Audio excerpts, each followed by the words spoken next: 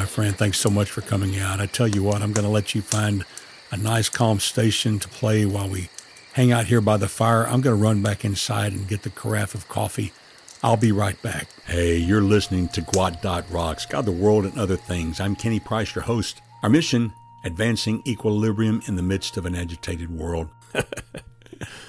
Well, my friend, I tell you what, remind me before we leave here tonight that I need to go and lubricate those door hinges. They're really getting pretty squeaky. And I hope you notice that I have a really heavy back door. Anyway, it's all in fun. I tell you, my friend, last evening I mowed the yard. It's on the downhill side of needing mowing, but something I noticed, and thankfully I have a riding mower, an old riding mower, because the lot is actually very big. And I tell you, I just thoroughly enjoyed being on that riding mower, and the wind, the small, slight wind that was passing through was very cool, and it had a different feel to it. That feel when you say, okay, wait, fall is really here. I'm so excited. I love every season on earth. I tell you, there's not a season I don't love, but I also really love fall, if you know what I'm saying. So this is a great time. I think about my family and friends back in Texas who suffered a terrible time of heat this past summer, and I know they're looking forward to fall coming. Here in Middle Tennessee, we have had a great 2023 in regards to the weather. It's just been fantastic. If everyone finds out how nice it is to live in Tennessee, our population is going to grow beyond what we can handle. But that's okay. Hey, we're glad to be here and so thankful for this wonderful place. In my prayers on a regular basis, I thank God for what's happening here, and I ask for God to protect it because it is a great place to live. But don't tell anybody I told you that, okay? But this is Season 17, Episode 352, titled Bragging Rights. Bragging Rights. Let's see who has the real bragging rights. Subtitle, The True Great Reset is Coming. The pompous and arrogant world rulers are so convinced and convicted that their worldviews and their opinions of the solutions to their conceived impending crises are spot on, and that is how you say the word. The plural of crisis is crises, C-R-I-S-E-S. And I tell you, the world rulers and the elites of the world, they think they have it all figured out, and they have all these conceived impending crises that are on us. And they believe that their solutions are spot on, that they're the ones who have it all figured out for us on our behalf, when in fact they are presently under the microscope of judgment of God Almighty. Now, before I go further, let me say, some may perceive within my words a sense of disdain and hate towards the arrogant of the world. My friend, keep in mind, here's where I come from as a Christian.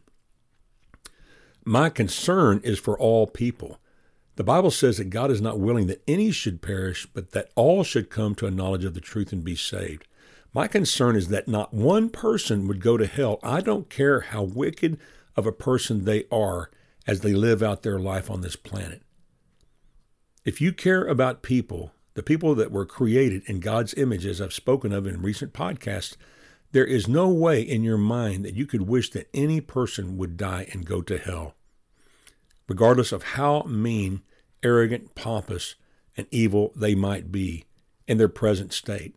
Because I'm also mindful that God can take the most arrogant and prideful person and flip them upside down on their ears and cause them to come to a place of conviction to where they say that I am a sinner and I have messed up royally. And I cry out and I ask the Lord and Savior Jesus Christ to save my nasty soul and to give me new life in Jesus Christ. So as I speak these words today, I'm speaking from a standpoint of how do we, as people who are under oppression and people who are being abused and people who are being bullied by the actions of people around us who have power. Let me give you an example. As I lay down this podcast, it is 6:10 a.m. in the morning, October 7th, 2023. Let me give you an example. The state of Texas, where I grew up, is considered to be a conservative state politically. Whether you are political or liberal in your leanings, that's irrelevant. But the fact that it's considered to be conservative, but yet right in the midst of that conservative state, One of the largest healthcare systems in Texas has reinstated the vaccine demand for all of its employees, and that you will be terminated if you refuse to take the vaccine unless you file for an exemption. So think about this. The arrogance and pompous and pride of this healthcare system, who is acting in diametric opposition to all that has been revealed about the vaccine and its ineffectiveness and its impotency to stop the COVID virus, and also all of the side effects that are becoming public by the World Health Organizations. So how do we retain our peace and our ability to stand, to have equilibrium in such an agitated world as this? And my friend, we have to remember that true wisdom comes from God alone through Jesus Christ, who is the power of God and the wisdom of God, and who became the wisdom of God for us. The elite brag about a coming reset, but it is God alone who can brag about such a feat.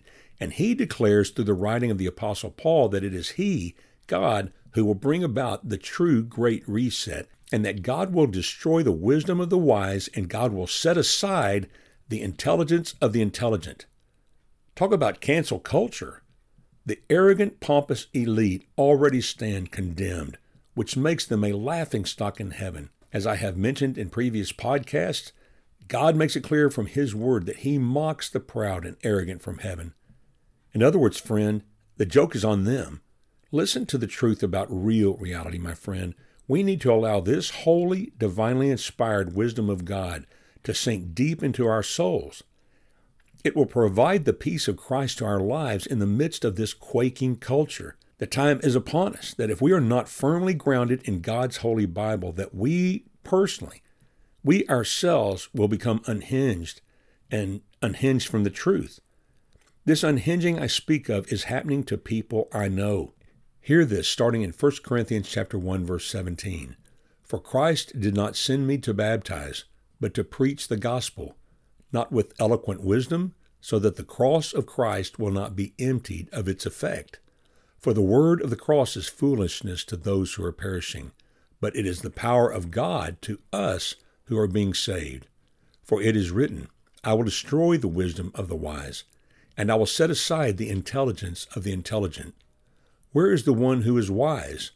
Where is the teacher of the law? Where is the debater of this age? Hasn't God made the world's wisdom foolish? For since in God's wisdom the world did not know God through wisdom, God was pleased to save those who believe through the foolishness of what is preached. For the Jews ask for signs, and the Greeks seek wisdom. But we preach Christ crucified, a stumbling block to the Jews and foolishness to the Gentiles. Yet to those who are called, both Jews and Greeks, Christ is the power of God and the wisdom of God, because God's foolishness is wiser than human wisdom, and God's weakness is stronger than human strength. Brothers and sisters, consider your calling. Not many were wise from a human perspective. Not many were powerful. Not many of noble birth. Instead, God has chosen what is foolish in the world to shame the wise. God has chosen what is insignificant and despised in the world, what is viewed as nothing, to bring to nothing what is viewed as something. Now, my friend, that is a complex sounding phrase, but listen to it again. God has chosen what is insignificant and despised in the world, what is viewed as nothing, to bring to nothing what is viewed as something, so that no one may boast in his presence. It is from him that you are in Christ Jesus, who became wisdom from God for us, our righteousness, sanctification, and redemption, in order that, as it is written, let the one who boasts, boast in the Lord. My friend, man's intellect seeks after rest, and by nature seeks it apart from the Lord Jesus Christ. Tim Ferriss, an angel investor advisor of companies like Facebook, he's a social guru, became famous for his book, The 4-Hour Work Week, which seeks to employ the wisdom of man into a lifestyle of reduced working hours and more personal free time. People of education are apt, even when becoming a Christian, to look upon the simplicities of the cross of Christ with an eye too little reverent and loving. They are snared in the old net in which the Greeks were taken, who prided themselves as grand purveyors of wisdom and had a hankering to mix philosophy with revelation. The temptation with a person of refined thought and high education is to depart from the simple truth of Christ crucified and to invent, as the term is, a more intellectual doctrine. This led the early Christian churches into all sorts of heresies. We can mark this down, that whatever our education may be, if we are the Lord's, we will find no rest and peace in philosophizing divinity. You may receive this dogma of one great thinker, or that dream of another profound reasoner, but what the chaff is to the wheat, that is what these ideas and reasonings of man will be to the pure Word of God. All that reason, when best guided, can find out is but the ABC of truth, and even that lacks certainty, while in Christ Jesus there is treasured up all the fullness of wisdom and knowledge.